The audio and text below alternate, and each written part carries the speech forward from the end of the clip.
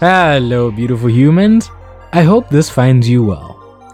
This is Project Voiceless, and welcome to another episode from the series I Am Human, brought to you by the overly dramatic Tina. COVID-19 has brought more than just death and dread to our doorstep.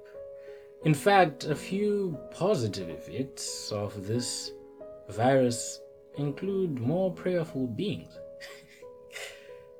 God's prayer center is probably booming. Not that I would know, I'm just speculating here. It has also caused a revival in the Earth's ecosystem. The air is clearer, the water is cleaner.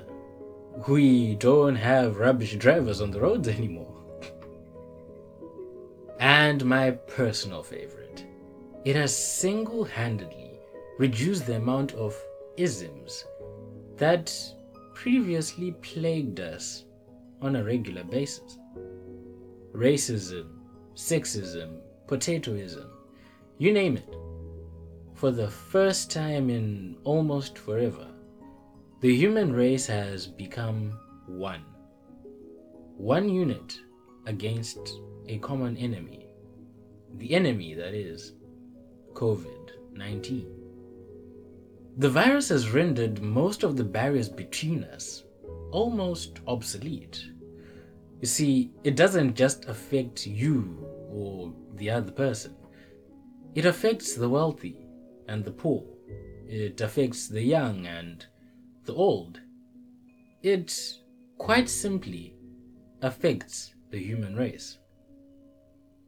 With most things in life, there's two sides, the good and the bad.